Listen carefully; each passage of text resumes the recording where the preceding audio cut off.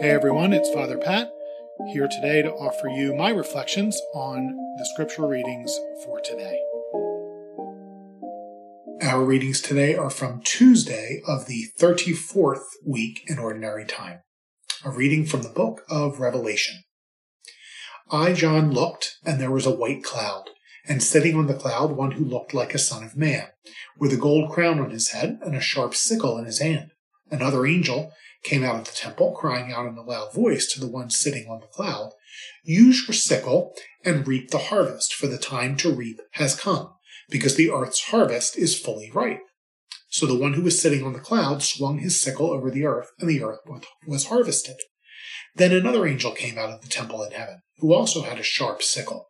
Then another angel came from the altar, who was in charge of the fire, and cried out in a loud voice, to the one who had the sharp sickle, "Use your sharp sickle and cut the clusters from the earth's vines, for its grapes are ripe." So the angel swung his sickle over the earth and cut the earth's vintage. He threw it into the great winepress of God's fury.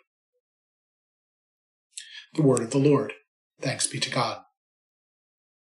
Our response: the Lord comes to judge the earth. The Lord comes to judge the earth.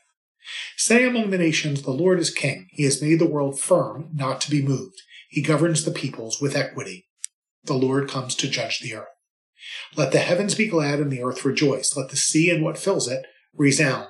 Let the plains be joyful and all that is in them. Then shall all the trees of the forest exult. The Lord comes to judge the earth. Before the Lord, for he comes to rule the earth. He shall rule the world with justice and the peoples with his constancy. The Lord comes to judge the earth. The Lord be with you. A reading from the Holy Gospel according to Luke.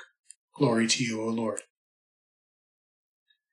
While some people were speaking about how the temple was adorned with costly stones and votive offerings, Jesus said, "All that you see here, the days will come when there will not be left a stone upon another stone that will not be thrown down." Then they asked him, "Teacher, when will this happen? And what sign will there be when all these things are about to happen?" He answered, "See that you not be deceived, for many will come in my name, saying, 'I am he,' and the time has come. Do not follow them. When you hear of wars and insurrections, do not be terrified, for such things must happen first, but it will not immediately be the end." Then he said to them, "Nation will rise against nation, and kingdom against kingdom.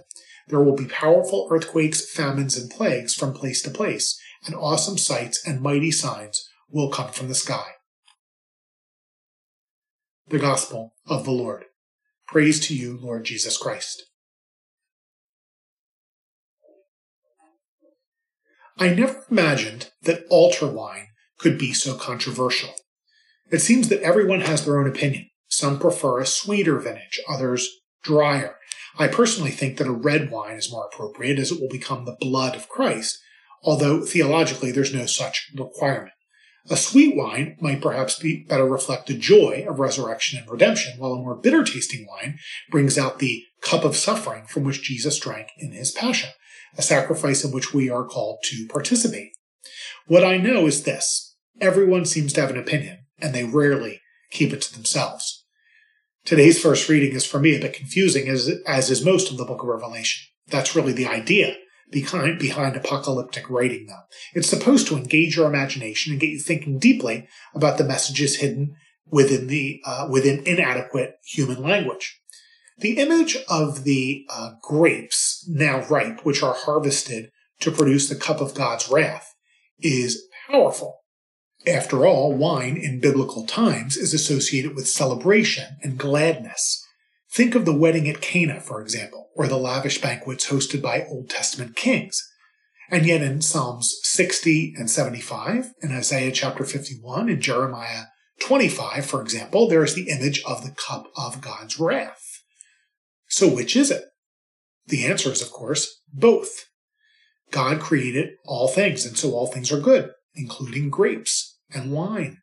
But human beings take what God has created and use those created things for good or for evil. Our harvest can be abundant, life-giving, and sweet. It can be sparse, rotten, and bitter, or it can be somewhere in between. Jesus drank from the fruits of our sinfulness in his passion, and he transforms that bitter vintage through grace within and over time to produce the joy of heaven. And so, yes, we do taste the bitterness of sin. We reap what we sow. In justice and in love and in communion with him, we must share in the Lord's passion on the road to redemption. But if our desire is to follow him, it is, as the expression goes, all good. We are participating in our own salvation. And so even in our suffering, we can find joy. May Almighty God bless you, the Father, the Son, and the Holy Spirit. Have a great day.